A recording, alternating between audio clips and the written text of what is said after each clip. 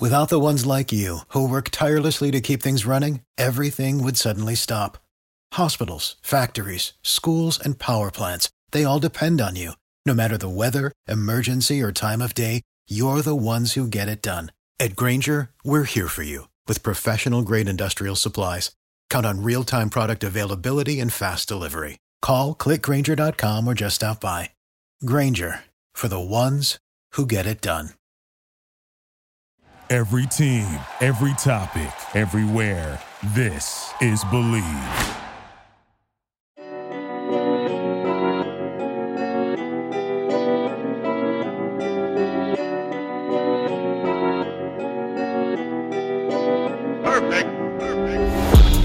What's up and welcome to the Believe in Hornets podcast on the Believe Podcast Network, presented by Bet Online. My name is Sam Dracula, if you want to be formal with it. And this week we have a guest, James Plowright. He is a writer for At The Hive. He co-hosts a podcast called At The Hive Live. His Twitter, British_Buzz, all his information is in the description of the episode if you want to check him out. But we kick it for a little bit, talking Hornets basketball. You know, even though we're in this weird dead zone, but post free agency, pre-training camp, it is still fun to talk about the Hornets and how we got here as a franchise, and then what the franchise can get into. You know, what kind of fun, what kind of trouble they can get themselves into in the upcoming NBA season. If you're new around here, I highly suggest, looking into the back catalog of the Believe in Hornets podcast. In the last, month and a half or so, at least in going into July, post-draft, we had Rod Boone on the show, Sam Farber. We've had Matt Moderno talking about Ish Smith. He does the Believe in Wizards podcast, so he's very qualified to talk about Ish Smith's arrival in Charlotte. I guess return to Charlotte, but arrival to the franchise. We also had Cyrus Satches on the pod. He's the co-host of the Rick Barry Show to talk about Kelly Oubre and what he can bring to the franchise as a new addition, a very new addition to the Hornets. James and I will talk about that as well. And then most recently, we had Kevin Borba. He covers University of Texas basketball very closely. So he shared his thoughts on Kai Jones. That was 2 episodes ago. And last week's episode featured Sam Perley from Hornets.com. So, it's the off season, but we're still going strong here at the Believe in Hornets podcast. And I appreciate every single one of you that listens, that leaves a review, that tells a friend, that shares it on social media. It means the world to me. And, it's helping the show grow, which I'm very appreciative of. So before I bring in James, I want to say thank you to Bet Online for sponsoring this podcast. As always, it's that time of year. It's football season. It's right on our doorstep. And as teams are back on the gridiron to start the football season, Bet Online is the *1 spot for all the pro and college football action this season. Get all the updated odds, props, and contests, including online's biggest $500,000 NFL mega contest, the world's largest $200,000 NFL Survivor contest, open now at BetOnline.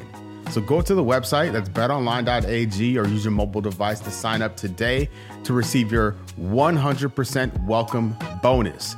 Take advantage of their opening day super promo. You make a bet on the Thursday night game between the Bucks and the Cowboys, and if you lose, your wager will be refunded up to $25. This is only for new customers only when signing up and using the promo code NFL100. That's NFL100, all one word, no spaces. BetOnline is the fastest and easiest way to bet on all your favorite sports. BetOnline, your online sportsbook experts. James Plowright is with me. James, how you doing? I'm doing good, Sam. Thanks for having me on.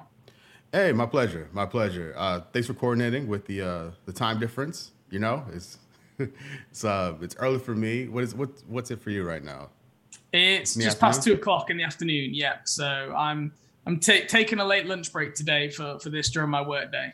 And I appreciate it. It's always great to speak to Hornets fans, people who cover the Hornets. It's even greater to speak to people who are outside the United States, just because you get a real flavor for like how international the sport is. You know, you see it in the draft, you see it on the court, but I know on my channel, like I've talked to other Hornets fans from New Zealand and Australia, like folks in Italy. Like, this is a global game, and it's really refreshing to talk to folks outside the American bubble about this sport. Yeah, absolutely. I mean, I'd say basketball as a general sport is much more popular in Europe and probably the rest of the world than it is in England, where I live. I think other sports like the NFL is, I think, becoming much bigger over here, even though it's got like a very small footprint, like for participation base. And basketball's played by lots of people, but it just isn't something of a huge amount of interest for a lot of people. And there's a long list of reasons that I can't go into about why that is. But it's always great always keen to talk Hornets, as you can probably imagine. Yeah. I don't speak to many people who I know in this country about the Charlotte Hornets. So any excuse I have to go on a podcast, to go online and talk some Hornets, I'm always going to take it. Yeah, so, we're on a Zoom call right now. If you're listening to this, I see LaMelo jersey. I see Adam Morrison jersey behind you. Yep. A, how long have you been following the Hornets? And B, why the Hornets? Because you're in Manchester. Absolutely, yeah. So that Adam Morrison jersey, you can see my background here for the podcast listeners. That was my first ever NBA jersey I bought, right? So my story, and I've told this a few times, but my story is that I had a very good friend in school who started a school basketball team, and he ended up going to play Div 3 in college in the States. I don't think he even ever got on the court, but like in the UK, he was like a basketball god to me and my friends when we were growing up, because he could do all these things. And he started a basketball team. He dragged me along to play it. I was always like a jack of all trades, like kind of pick up any sport. And I'm like small, slow, not very athletic, and have like tiny hands. So I have very minimal basketball talents. But I was like, yeah, I'll get involved with the team. And I wanted to get an NBA jersey because everyone else who was going to this training for this team had a jersey, right? And I didn't have one, and I felt kind of left out. And I was going to the States that summer because my grandma lives over there in Alabama. So when I went out and visited her, I went to the first sports store I found, which is a Reebok store. And there were two jerseys. A Adam Morrison Charlotte Bobcats jersey, who'd just been drafted. So this was 2006. Mm-hmm. And a Cleveland Cavaliers LeBron James jersey. And it was quite a sliding doors moment where I went, well, I know who LeBron James is. Like, I've never been one to like go mainstream. I've always liked to kind of like find my own alley. And if anyone's a Charlotte Hornets fan, even if you live in Charlotte, like it's very easy to support a team that isn't in your city these days with everything that you have. So I think this is the same for any Charlotte Hornets fan, that you have to have that passion for like the kind of slightly unknown, kind of like finding a new indie music band first type thing. And I went with the unknown one. I didn't even know where the Charlotte Bobcats franchise was based. I didn't know who Adam Morrison was. And I bought that jersey. And from there, it just completely snowballed into a point where I describe myself as like some hybrid fan journalist, right? Because I'm not just like someone who will just follow the team completely loyally and praise absolutely everything they do and say that I love everything.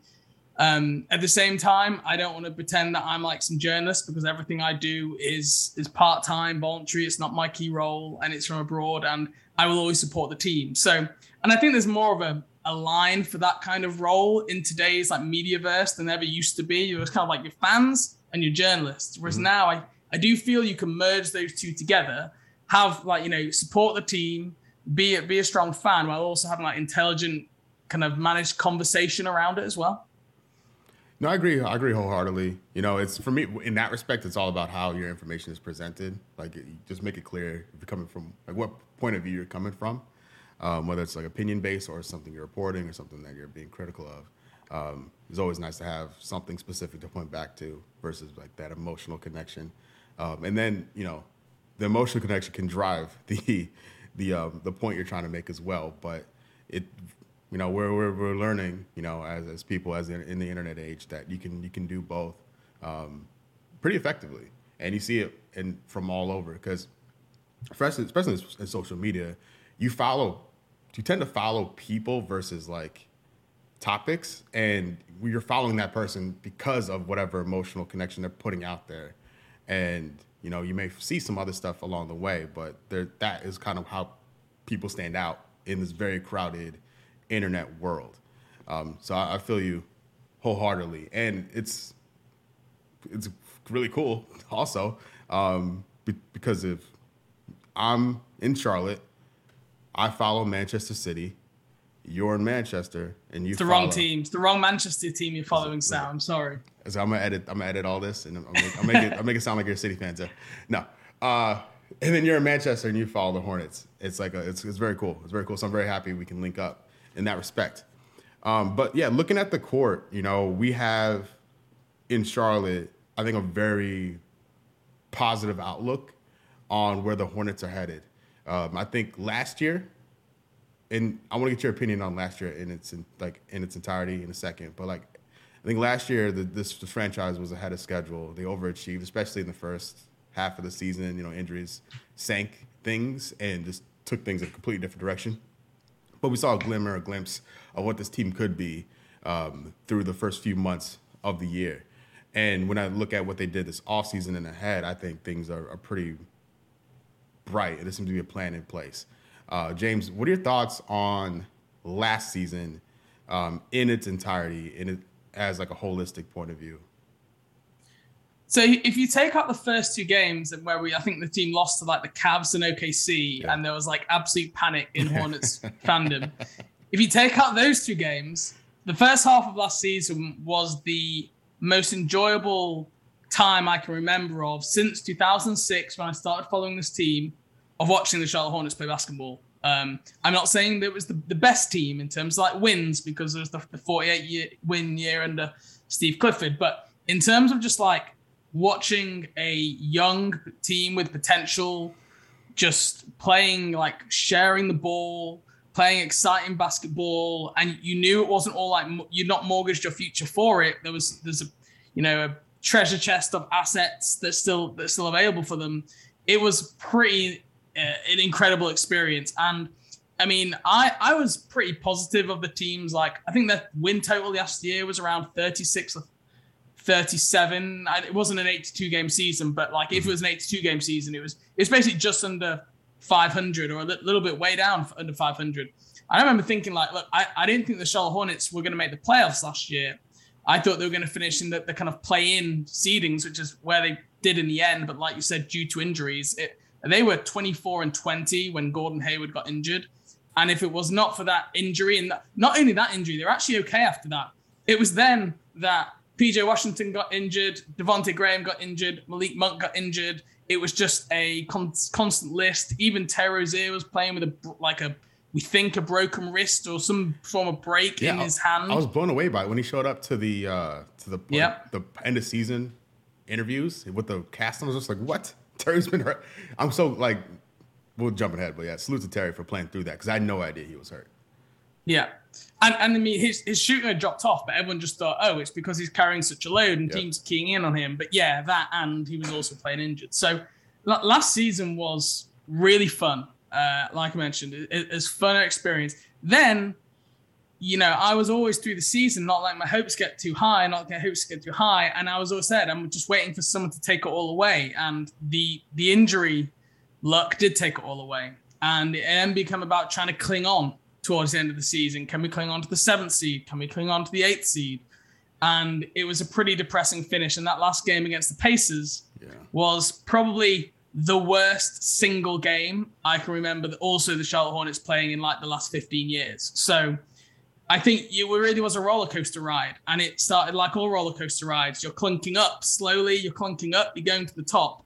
And then the drop happened and we never really came back. So but it was certainly from like a coverage point of view, and I don't know how you find it doing your YouTube stuff and your podcast stuff. There was a heck of a lot to talk about last year. Yeah, so I live streamed during all the games, and it was always interesting It was mostly good early. It was like we had the first section. Like 10 years from now, I'll look back on this last year in like chunks. We had, why isn't LaMelo starting? Just all that in the chat, and then LaMelo just popping off like that stretch, and it's the team in general. Miles Bridges emerging, all that stuff, and then you have the injury like final third, ending with the not so great ending with like the Wizards game and then the Pacers game, and then it's like, all right, well, it was fun while it lasted. Hopefully we can get lucky in the lottery, and just kind of shifting towards that as a fan base. But on the positive side, we saw signs of it, and I think, one of the reasons that the Hornets didn't play well in that game is because the team, a lot of those players haven't been in that type of situation before. Now they have. It's one game, but that's experience they didn't have before, and they felt lost at this stage that they haven't felt before. So I want to imagine that when those players are in that position again, hopefully next year, they will do everything they can to make sure that doesn't happen again. And I think the front office took notice of that when you look at the moves they made. The team got way more experience, way more depth in a lot of key positions to hopefully make sure the mistakes of the past don't repeat in the future. Absolutely. And I think the team went into the offseason like with a little bit of a bitter taste in their mouth of how things ended. And I actually just don't think that's a bad thing. Like if they'd finished 7th and, I don't know, got to the playoffs, and like everyone probably would have been pumping them up about how great they were. Whereas now the tone of like national conversations is a little bit different. It's, yes, they had injuries taken away, and everyone does note that, but they finished 10th and they're probably going to finish around there again. That's kind of a lot of the projections you're seeing. And I think, especially with like young teams, it's a really easy way to motivate people to try and get that them against us mentality. And people are beginning to count them out already. And I think having that little bit of motivation when you're working out over summer, I think that can be a really good thing for a young team not to get caught up too much in their own hype, like and finishing wherever they finish in the end, was 10th in the East. That's not going to help that be the case. So yeah, I absolutely agree with you. And I'm like, the alternative is, if things went well, the Hornets at their peak, they were a 4 seed. That's where the Knicks finished, and they lost in 5 to the Hawks. So in like knowing what we know now, I would love a 5-game series for the Hornets, but I don't think they're beating that Hawks team. And I don't think, I think that loss could be something good long-term, like you mentioned. So I'm pretty okay with how things shook out now that we're not living in it anymore, because it was very annoying at the time and disappointing at the time. You can see it on the players' faces and amongst the fan base as well. But I think long-term, it'll be a good thing. What I also think is interesting is like, if they have, let's say they finish 7th or 6th or something in the East, I think how the draft would have played out. And I think we know that from this past draft, is that wherever they finished, Kai Jones would have slipped because they ended up trading with the Knicks, who ended up finishing 4th in the East, to select Kai Jones. And, your scouting of the prospects in the draft probably isn't going to change. Your approach isn't going to change to that if you finish 10th in the East or 6th in the East, whatever it is. So it's quite interesting. I think you can almost like look back at, right, if they had finished 6th or 5th, they would have probably just drafted Kai Jones where they were and stayed put, which is interesting because it's just not often you can look back on that and be like, you can see what the other path would have been so clearly. Whereas now I know they had to trade a pick to do it, but they've got that Kai Jones selection and James Bucknight, this reported top 8 lock pick who slipped. And with the offseason moves they've made, this is the big thing, so much flexibility going forward, like financially with the salary cap. And if you think back about the last kind of core team of Marvin Williams, Kid Gilchrist, Cody Zeller, Kemba Walker, Nick Batum, like there was so much inflexibility with what the team could do season to season. Like covering the team, there just wasn't much change in personnel like year to year, because the salary was all just there and they were all on 4 and 5 year deals and there wasn't much to do. Whereas now this past summer, you've seen 5-6 players of the roster turnover, and both Mason Plumlee, Kelly Oubre have got non-guaranteed deals next year. So that then gives Hornets decision. Do we want to pick them up? Do we want to dip back into the cap space world of free agency. And I think that's something that both Mitch Kupchak, when he's something he inherited really from Rich Cho of the previous era as GM. And it's something that I think him and Michael Jordan will have sat down and been like, we don't want to lock ourselves into a group who will be like a borderline playoff team for year after year. And I think that's one thing they're not going to do until they know, not just feel, until they know they are that kind of top 4 seed in the East sort of team. Yes. And I was talking to Sam Perley about this last week that, looking at the roster, only Miles Bridges is from the Kemba era, and that wasn't that long ago. That was 2 off seasons ago. And the amount of turnover in that short amount of time is really astounding because it's not turnover for the sake of turnover. The team is better than it was 2 years ago, at least on paper. And I think that a lot of credit is deserved to go towards Mitch Kupchak and the rest of the front office because they've bodied it. It sucked losing Malik Monk for free. It sucks saying goodbye to Devontae. But those moves allowed these other moves to happen. And in its totality, this offseason is looking pretty fruitful. And the depth on the wing and the depth in the backcourt, the added veteran presence in Ish Smith, Kelly Oubre, Mason Plumlee, who's a legit NBA player, like that is an upgrade over Cody Zeller. And, I think the center spot could still use some love, but there's still question marks around Vernon and Nick. Like this roster is in a very good spot, a very, very good spot. And I'm excited to see how it kind of all shakes together because I don't expect everyone to stay healthy all year long. And the Hornets have options they can go to. They don't have to. If Hayward goes down, they waive Caleb Martin, Cody Martin still on the team. Jalen McDaniels is still there. Those guys aren't at Hayward's level. We got Kelly Oubre there now. Like it's different. The energy is different, and I'm very excited for it. I think the Kelly Oubre signing is the home run of home runs. Like, yeah. I give it an A+. When he was available for trade, when he was on Phoenix and he ended up going to Golden State, I was hoping Charlotte would sniff around then because I've always liked Kelly Oubre, even out of the draft. And you look at his position now, and we've got a guy, Kelly can play both the 2-guard, 3-guard, some power forward, but I don't think we'll need him to on this roster.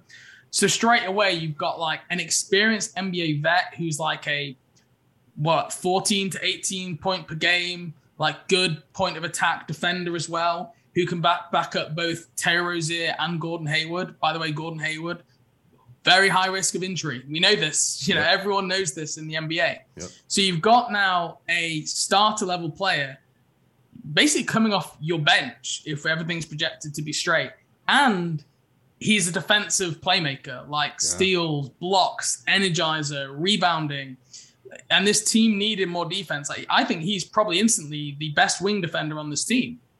To have him coming off your bench and the ability to step into your starting lineup, it just makes sense in so many reasons. And it didn't cost a lot of money. I would rather have him than Malik Monk on this roster 10 days out of 10. And I know that will be probably controversial because a lot of people say, Malik probably like higher scoring upside and he's younger. But Kelly Oubre is a two-way player, and this is what the roster really needed. And he's got size.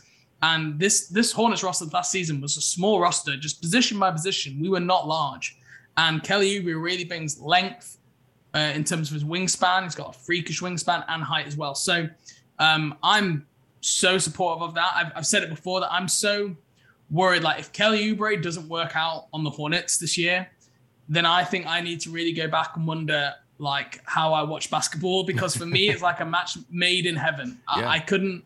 It was my favorite move. I never thought he'd sign here. I thought he'd rather like sign for like the MLE at a contender rather than signing in Charlotte. But the salary cap dried up elsewhere, and he ended up obviously coming here. I don't know if he was desperate to come here, if I'm being honest. I think he wanted to get paid, and this was the place that could pay him the most, and that's why he's here. I don't think it's like he decided to turn down contenders because he wanted to go to Charlotte. I think there's a little bit of that being pictured, which I just don't know if I quite believe that. No source in there, but it's just my own interpretation, see how he's interviewed and his approach to things. Yeah, there was that initial wave where everyone gets signed up once the moratorium's lifted, and then you have guys that came later. So when he was signed, there's only a couple teams, including the Hornets, that could like actually sign him to pay him anywhere what he's worth. Because there always seems to be a few guys like that every year. Like Nerlens Noel last year was another one of them. Like I think guys that who's Schroeder was another one this year, where guys think they have a big paycheck coming their way, and it just doesn't play out that way. But that's the game's a game. You know, you gotta trust your people. Speaking of money, Terry Rozier signs an extension, which I think great for basketball, like great for the Hornets, great for Terry. But I think sends a great message to the fan base that after losing Miles don't leave. Didn't mean to say that. After losing Monk, after losing Devontae, and making a point to keep Terry here, sends the message that the Hornets aren't only interested in acquiring guys and developing guys; they're also interested in keeping guys. Just because then the next domino to fall is Miles Bridges, to hopefully extend him to keep him here, because I think he's a major piece to the long-term future of this franchise. And again, sends the right message to the fan base that, the guys that we draft, guys that play, the guys that get better year after year after year, you fans, you can know that these guys are going to stick around and not going to bounce at the first opportunity. So what do you think about the Terry deal, and what do you think about the message it sends to the fan base? I think the message is somewhat important, especially after this summer, like you said, of letting some of those guys walk, and Kemba leaving, like you say, 2 years ago, where ultimately the team wouldn't pay him what he wanted.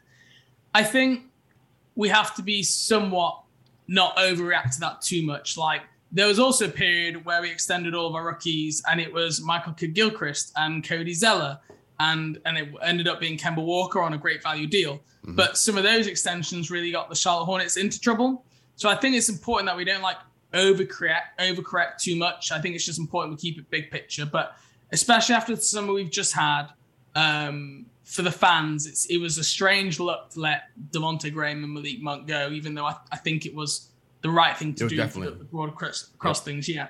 I think with that Terry Rozier deal, look, it was the max that he could receive. But I think if he went into free agency next year, he was getting at least that amount. And depending like what Zach LaVine did, I think he's the best free agent on the market next year outside of Zach LaVine.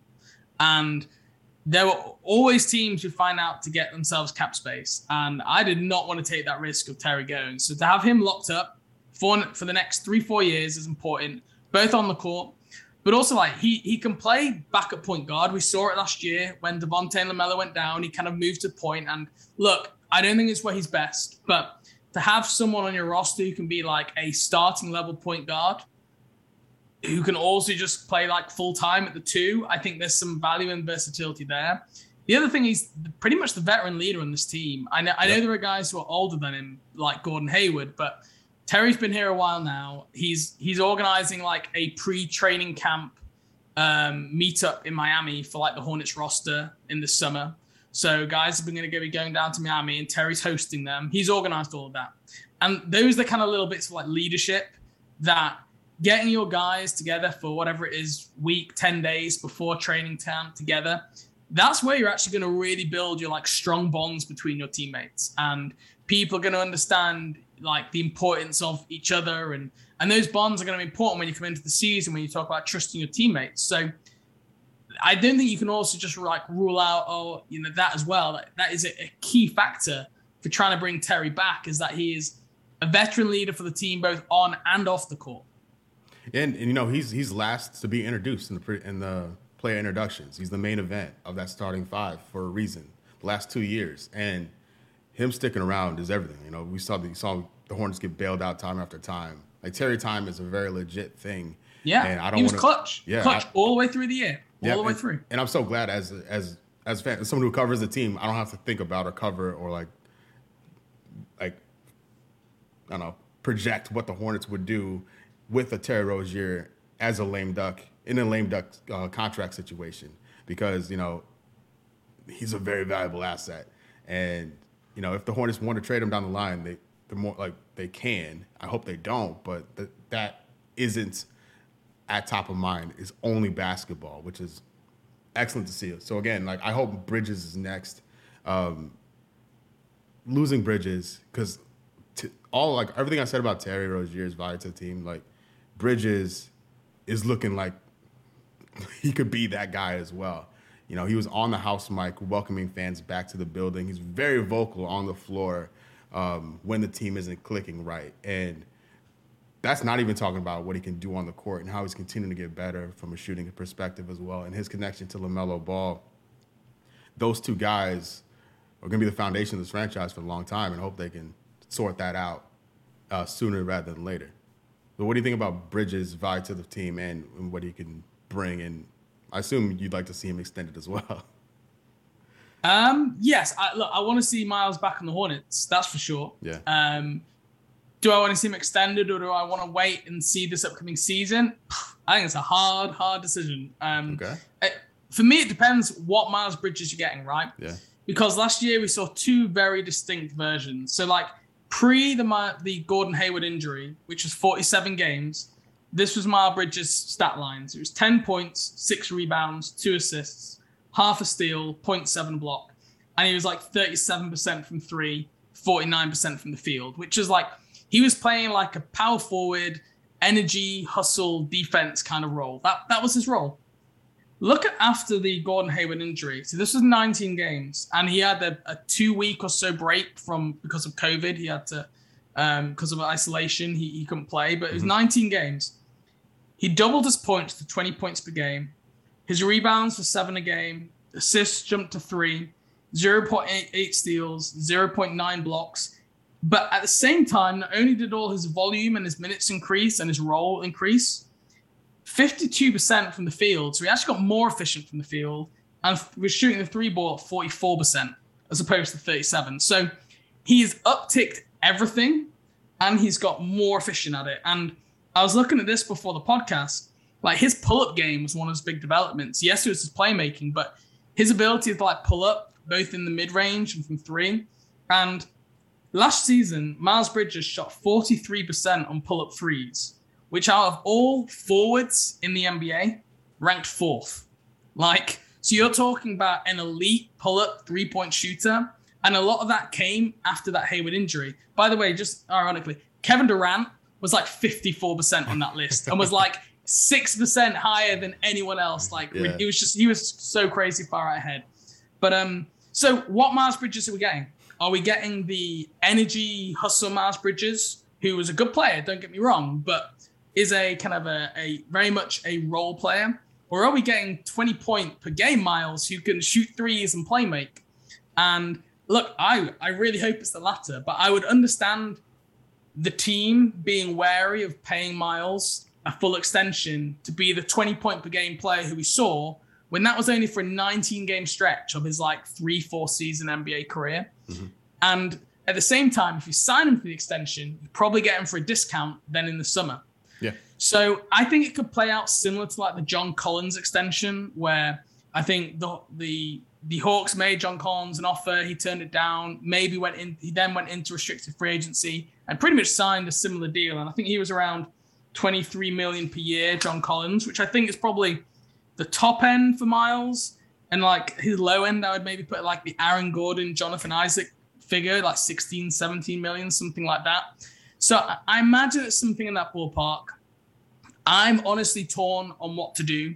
I think part of it will depend on how does he look in training camp? How's he been over summer? Like those things that we don't always get to see as fans because we don't get to see all the behind the scenes stuff. Mm-hmm. And I mean, Gordon Hayward said in his latest blog piece just the other day that Miles is looking really good this summer. And, you know, that just little window makes you think maybe he's seeing 20 point per game Miles, not 10 point per game Miles. Yeah. So it's going to be fascinating to see. I think he'll start power forward ahead of PJ Washington. Same. Which will be a pretty big change for PJ at least.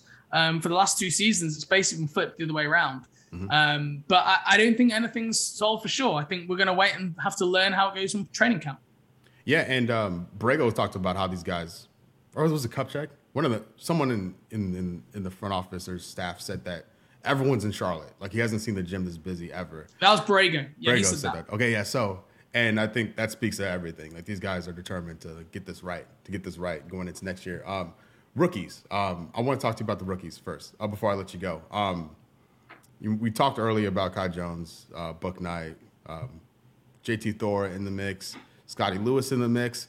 What do you think about this rookie class coming in, and what are your expectations of them this upcoming year? Like, who knows what happens year 2, year 3, year 4 with these guys, but as this Hornets team looks to make a playoff like berth push, to be in that mix, do you expect these rookies to be contributors to that?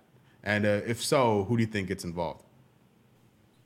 Largely, no. I probably don't expect them to contribute that much. I think Thor and Lewis will spend most of the season in Greensboro. Mm-hmm. I really like JT Thor. I think he could, I think him and Jalen McDaniels could be fighting out for kind of that spot. Whether that spot's in the rotation, probably not for a healthy roster, but if there are injuries down the line, it's something I think keep an eye on that. Kai Jones, if he gets any playing time, I imagine it'll be towards the second half of the season. Look, I had him ranked kind of 11th or 12th on my big board. I like Kai Jones, but as we saw in Summer League, he's very good at the things he does, driving, dunking, rebounding, playing with energy, but he's like a tangled ball of energy and rawness. And is he going to be able to shoot it yet? Can he make decisions in the middle of an NBA game? Having someone like that, we saw it last year with Bismack Biyombo, having a slow processor can just completely kill your offense, especially in the Hornets system where everyone needs to touch the ball and move it and pass it. And, that's one of the big things Mason Plumlee is good at. He's one of the best passing big men in the NBA, which I know people would think, what? But if you look at his assist percentage, he really is 10th in NBA in assist percentage for centers. So James Bouknight's the one. There is an obvious now vacant role there at the backup shooting guard position because Malik Monk is gone. And it's basically going to be between James Bouknight and maybe some Kelly Oubre. The question is, Kelly Oubre can't play both backup small forward and shooting guard at the same time. Yep. So it kind of then plays into Jalen McDaniels, does he get in ahead of Kelly Oubre at small forward, and does that knock Kelly Oubre down? Those are questions that I don't think we know yet. But I think what we saw last year is Borrego is not just going to throw rookies in at the start. Melo was coming off the bench to start the year. I think we can probably expect a similar thing where they will have a smaller role at the start, and it will gradually increase as the year goes along and they get to hand of things, and there's injuries that happen which creates opportunity. I think the one difference for this year is they've actually got a proper training camp, not a 7-day week last year. So there is an opportunity that if Bouknight really shows out in training camp, he might just come in straight in as the backup straight away, which I would be absolutely fine with, because I think that's probably the most likely way people look at it, is that Bouknight comes in as the backup shooting guard and Kelly Oubre plays the backup 3. But I think they'll struggle for minutes early. But Bouknight is the one who I think could be in rotation from day one. Yeah, and I think I want to see. So obviously, I'm excited for the Hornets to be on the court again. But what I'm really looking forward to seeing is how the veterans link up with the rookies. So I want Ish Smith to have his arm around James Bouknight at all times. I want those guys to be traveling together, travel partners, roommates. I think James Bouknight can learn so much from Ish Smith, because I feel confident in Bouknight's ability to score off the ball. I think the long-term success for himself in the league is developing that on-ball playmaker position. And I think he can make a lot of money in this league if he can be that type of player. And playing next to Ish Smith, I think will be good for him. And then eventually learning the things that Ish Smith can do will be good for him as well. But I agree with you about Kai Jones. I think Mason Plumlee, any of the vets, if they see Kai Jones do any of the things he was doing in the Summer League in a big NBA game, it's over for him. So they're gonna be in his ear at all times if he does any of that crazy stuff he's trying to do in the Summer League. That's not gonna fly. But yeah, I'm excited for it. I'm really excited for it. I think we got into everything. I think we covered everything. We talked about the vets. We talked about the rookies. Is there anything else you want to get into before we say goodbye here? I want to ask you. Yeah. Who are you? Who's your favorite center option? PJ, Plumlee, or someone else? if it's really just depending on who else is on the floor. So like I'm really struggling with my crunch time lineup, like the get a bucket lineup. I think it's LaMelo, Terry, Hayward, Bridges, and I want to put Mason out there. If we need a stop, I like PJ at the 5. Just because of switching ability. You know, like if the Hornets are caught into if they run a pick or something like that, I think PJ can guard more positions than Mason Plumlee. If we need a shot, if we're trying to get a bucket from outside the paint, then yeah, PJ's my guy there at the 5. But yeah, I think we. You know what? After talking it out, yeah, I think my crunch time 5 would be LaMelo, Terry, Hayward, Miles, and PJ. I think I'd go with that because they've done that before. That's been the crunch time 5 before, and if it's not working, it's not working. They have Mason Plumlee to go to, which is a nice thing to have. Yeah, I think it'll depend on matchup, but I do think Mason Plumlee has been somewhat forgotten, maybe because it was the first move of the offseason, of the trade, and then your draft night, and everyone goes, oh, rookies, and we forget about actually we just traded for Mason Plumlee. And then there was the disappointment not to get Richaun Holmes. I think that kind of played on Mason Plumlee a bit. But, I mean, I was doing some kind of looking into this a little bit. He was 10th in the NBA last year in screen assists per game. So, like, you talk about an elite screen assist guy, and on top of that, as I mentioned before, 10th in assist percentage. So, like, dribble handoff situations, he's great at creating for others, either with the ball, through kind of making his passes off the dribble handoff, or without the ball, just screening the guy and creating driving lanes. And I think, no, he's not an outside shooter. He's not even a mid-range shooter. He's purely a dunker. But I think that is a huge thing, which he's got better ball handling than like any previous center we've had. You know, Cody Zeller, Bismack Biyombo in recent times. A little bit like Josh McRobertsy in his super time in Charlotte. Like his ability to handle the ball from the dribble handoff position just created so much offense. And now you've got 5 guys who can all pass the ball on the floor at the same time. And if PJ's in there, he's the same. He's another good guy at passing the ball. So I love that we've got passing from the big man position. And my only worry with Plumlee is that I think this is his age 30 season, and his block and steal numbers have gone down by between like 25 to 20% the last 2 years compared to his first 6. And like I was looking, like, did you know Mason Plumlee was in the dunk contest in 2015? I did know that, yeah. And, well done. It feels like forever ago. I forgot he played for the Nets. That was the thing. Like, I remember him like being in the thing, but I was like, what team was he on? Like, he was on the Nets? Yeah.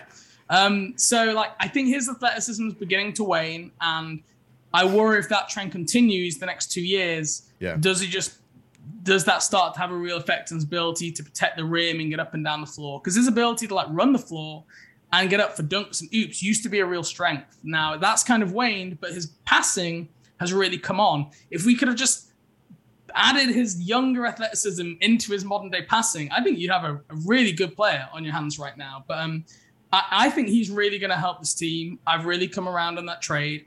And again, it makes this team better while maintaining a good amount of flexibility, which is just something that signing Richaun Holmes and Noel to 12, 15 per year dollar contracts for the next 4 years, 3-4 years, which was going to have to be to get, especially Holmes, that's going to put you back into that lock situation. So, I'm really interested to see how the Mason Plumlee thing works out. It's the best center we've had on the roster, probably. I don't want to say I'm forgetting someone here. I want to say since Al Jefferson. Dwight, but I think Dwight was okay. I didn't mind Dwight. Okay. Yeah. It's so hard to analyze Dwight because it's a roller coaster from minute one. Like it comes with a lot. It comes with a lot. It comes with a lot, and that team really struggled, and maybe that. But yeah, in terms of like player for player at the time, you're right. Dwight was a better player. Whether he helps his teammates as much, that's another question. Like, and it's a hard one. I think the NBA has had a hard time figuring out. So, but the dribble handoff, the Hornets did that a lot, and whether it was Zeller, when Zeller was out there, the other team knew he wasn't going to shoot it. If Biz was out there on the dribble handoff, They just back off because he wasn't going to shoot it. And he was just, when Biz had it, when Zeller had, they was looking to get the ball out. They weren't going to do anything with the ball when they had their hands on it at the top of the key. So yeah, Plumlee in that place set is a huge upgrade. And that's one of the reasons I wanted a shooter, just so that the Hornets can like extend the floor that way and have that other option. But having a guy that can play make from that part of the floor, very useful. Very, very useful. And then again, not again, but I think Mason can teach Kai Jones a lot, can teach PJ a lot. Those guys are going to learn a lot from a guy like that and emulate some of his best traits. And the Hornets can have a very nice little front court rotation at their hands. I think so. I have no idea what to expect from Nick Richards or Vernon Carey at all. I feel even weird talking about it for two reasons. A, the weird COVID year, and then the summer league, and then it's just not a lot to go off of. Those guys have only really played garbage time. And then Vernon Carey got a few starts, and he had one good game against the Nets where they were daring him to shoot. And to his credit, he made them. And then he started fouling everybody, and we haven't really seen him since. So I don't know what to expect from those bigs. But I want to give them the benefit of the doubt because of the weird COVID year. They got drafted in November, and the season started in December. They went to the G League bubble. It was just so strange. So who knows? The Hornets could have a really nice asset in the front court, and no one really knows about it. It's possible. I don't know what to expect, much like you. I think the big thing with Vernon Carey is just his communication on defense. He is a quiet guy. Yeah. And to be a big man in the NBA, you talk about Miles being loud and talkative on the court. You see the likes of Draymond Green, like he's loud talking on the court. To play the center position, you've got to be able to communicate. And I think you saw a couple of times in Summer League, sometimes Vernon Carey just wouldn't call out a screen to guards left. And I play pickup. Even I do that. Yep. So how are you not doing that now? Into your second year, you've been playing basketball at a high level. That's basic. And if he's not doing that, he's not going to get on the court. Mm-hmm. So the offense isn't an issue. That's not something the team are worried about. It's can the team effectively defend while he's out there? And like you said, last year was not a good development opportunity for either of those guys. But they both showed signs in the G League bubble. They both actually had a really nice G League bubble. Mm-hmm. And Summer League wasn't quite as good for either, to be honest. But I don't know. If one of those two, when you draft those two, you hope that one of them comes through. So yeah. I think still the most likely one is probably Vernon Carey at this stage. But we'll have to wait and see how it goes in the season. Yeah, I'm more on Team Nick Richards, just because. Oh, really? I think his best skill set doesn't involve the ball, and I think he could fit into more different setups where rebounding and some interior defense. He's not the super athlete or anything like that, but I think that he's more. I look at his role, his potential role, as more flexible than. He's definitely easier to figure him in rebound, catch lobs, block shots. Just the boring stuff. You see that kind of role in the NBA bigs quite a lot. Almost every team has a guy like that. Vernon Carey, which is get the ball 15 foot out, kind of semi self-isolate, sometimes post up, really good offensive rebounder. Enes Kanter, it doesn't normally translate as well to the NBA level. I think I'm just trying to bank on, I think the team feel like Vernon has a better chance to shoot it than Nick. Yeah. And then on the other side, that is more appealing than the other stuff. Yeah, but I completely understand the concerns. I think the other thing is just younger. He's 3 years younger, mm-hmm. and the hope is that he can pick up some of those other things as he gets into his body. He lost a bunch of weight, still getting used to playing with that. So, but I could see it going either way, and I could see it going a way where actually neither of them is the answer as well. We've not seen anything that's going to really trump that at the moment. But either way, I imagine one of them will be on the Hornets roster and one of them will be in Greensboro, for most of the season. Or if they flip it between the two, that could make some sense as well. Mm-hmm. Do you have time for a LaMelo question? Oh, we've got time for LaMelo. All right. Yeah, how have we got this far without talking about LaMelo? Listen, got to make the people wait for the main event, Listen. All right. So, first off, Rookie of the Year. Hornets got very lucky to be there to draft him. They selected him. Had an incredible year. Little hiatus with the wrist injury. Came back, not looking quite right. Still doing this on the sidelines. When he did come back, I think he's fine, but even on the summer league, when he was in street clothes, he was doing this still with his wrist. That ruined the entire summer league viewing experience for me. When I saw them cut to LaMelo flexing his wrist at summer league, my mood shifted for the next 2 weeks. Yeah, it was like, oh man, I think maybe it's just a thing that's just become a habit for him. That's what I'm telling myself, at least. Like, his wrist is fine. He's just kind of keeping it loose and warm. At least he didn't have like a heat pack like on it in the stands like he did when he was back playing in the post injury. But that type of injury doesn't seem to be the type of injury that creates a recurring thing. It's a bone injury that once it's healed, it's meant to be fine. But largely, things are super positive for LaMelo.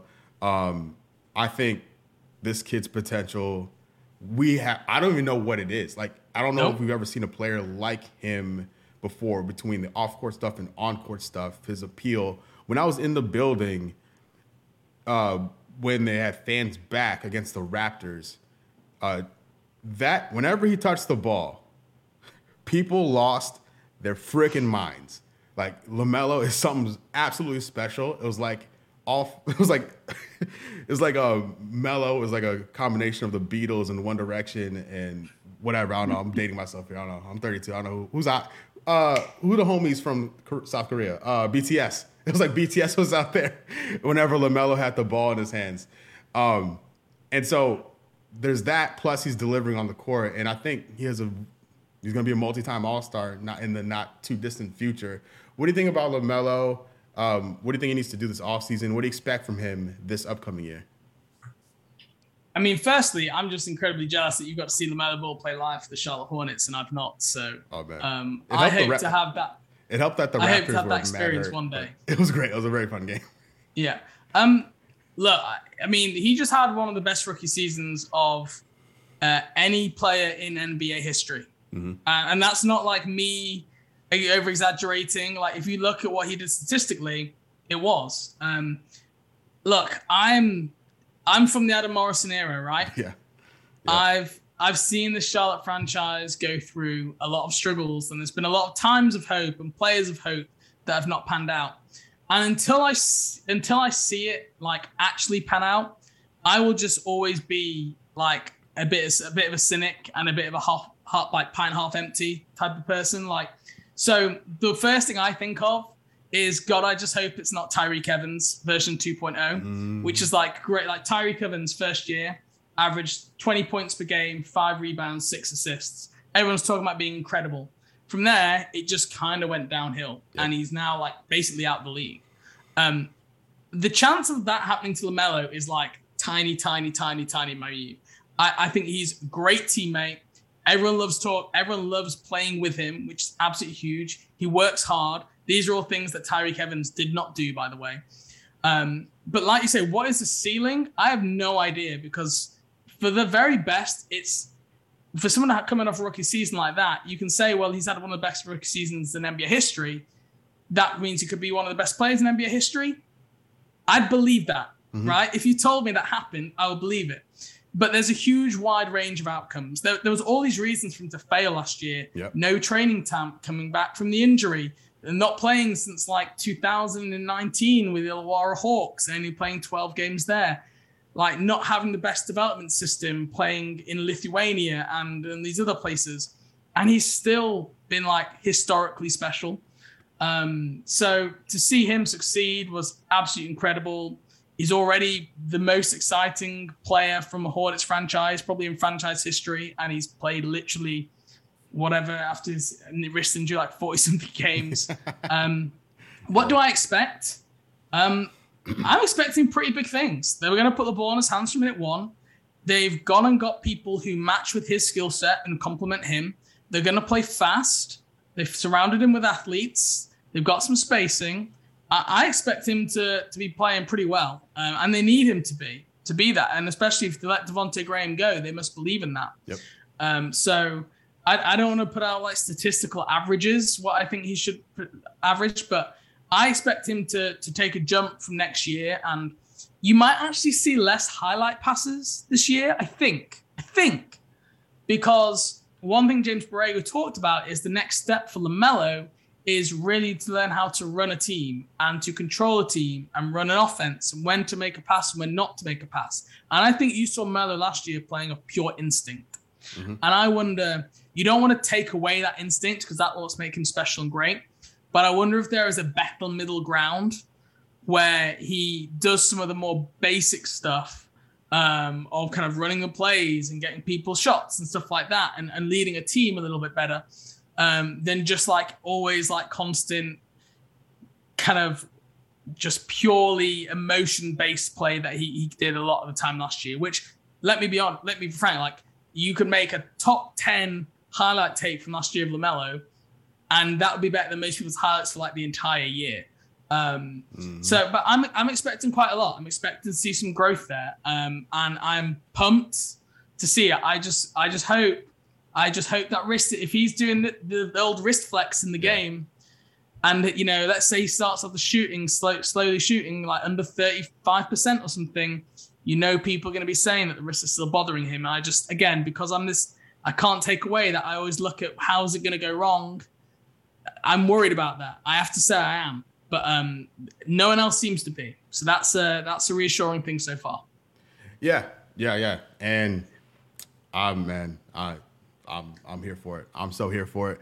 Oh, let me just on one more thing on his potential. Do you think LaMelo? Just we're in the hyperbole section of the podcast, so pardon this. Do you think LaMelo could be the best player on an NBA championship team? I think he could be, yeah. Okay. I think he could be. It's when someone's coming off a historically great NBA season for rookies, their potential is anything that we've seen. So I think he could. Like you look at someone like Steve Nash. I know he didn't win an NBA championship, but look, that's partly down to some situation and things that could have gone a different way. He could have been a 1 or 2 time champion. Like, so I'm not a big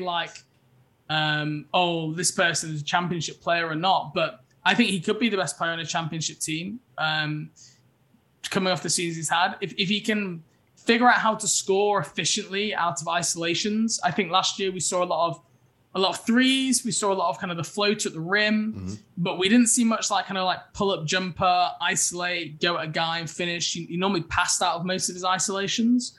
If he can master that, which is something that he'll have to do to be like, talk about like an NBA all-star or all NBA level player, that's what he'll have to do. But I mean, he's just got the confidence. Like, for a lot of people to like isolate and do like kind of wave everyone off and to create something himself, you have to be built a certain way to play like that. And I mean, Melo is a creative player, but he's also extremely confident. And I would actually say he's an arrogant player, which I think is a good thing because to be special, you have to be arrogant.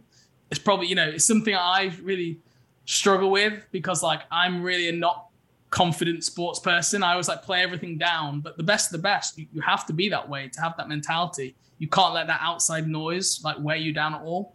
And I think he's got the mentality for that. Yeah, ask Campazzo about that from the Nuggets. Oh, really? What did he say? I can't. I guess I could say it, but I'm trying to keep the podcast clean. LaMelo, because he's like undersized. And because there's no fans in the building, you can hear everything. So LaMelo was talking the maddest, to Campazzo during the Nuggets game, which is a rip because I'm pretty sure the Hornets lost that game. But hey, they did. I rate it.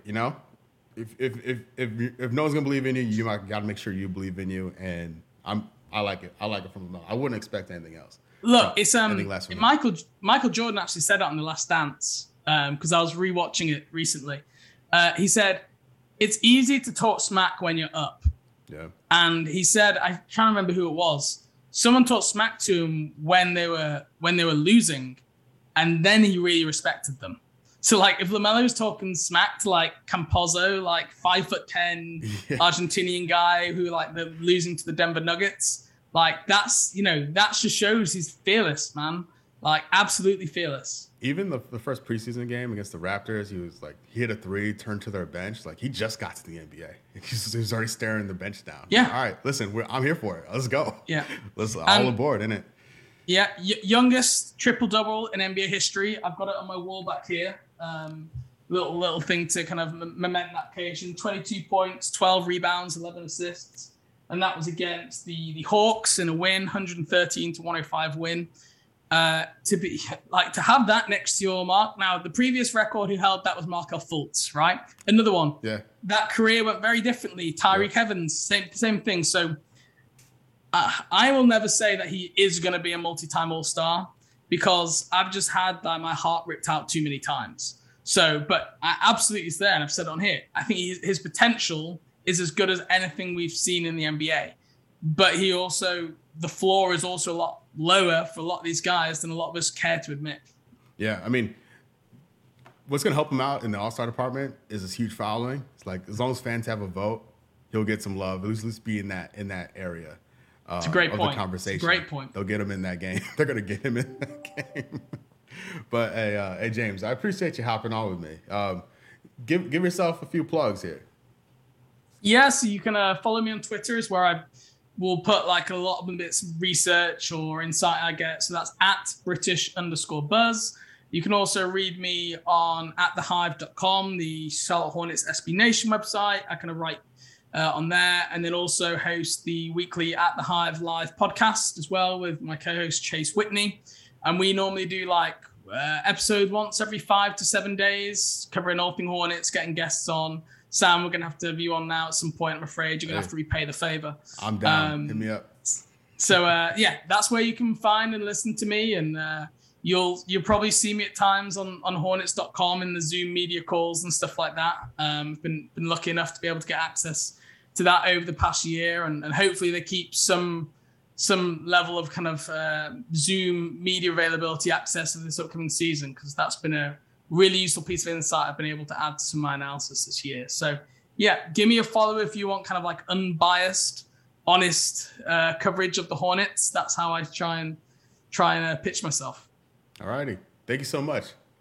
Thanks for having me, Sam.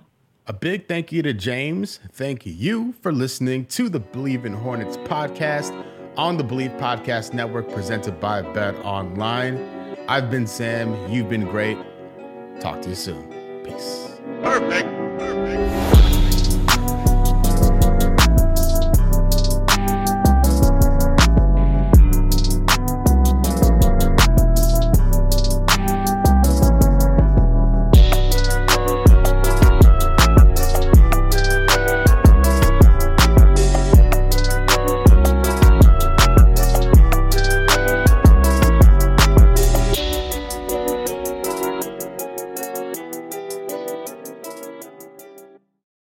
For the ones who work hard to ensure their crew can always go the extra mile, and the ones who get in early so everyone can go home on time, there's Grainger, offering professional-grade supplies backed by product experts so you can quickly and easily find what you need.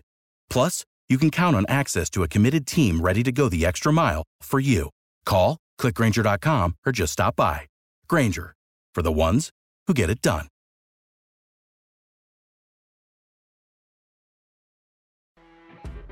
You know when you're listening to a true crime story that has an unbelievable plot twist that makes you stop in your tracks? That's what our podcast, People Are the Worst, brings you with each episode. I'm Rachel. And I'm Rebecca. We're identical twins who love true crime cases that make you say, didn't see that coming, and we hate the people responsible for them. Listen to People Are the Worst now on Apple, Spotify, or wherever you get your podcasts.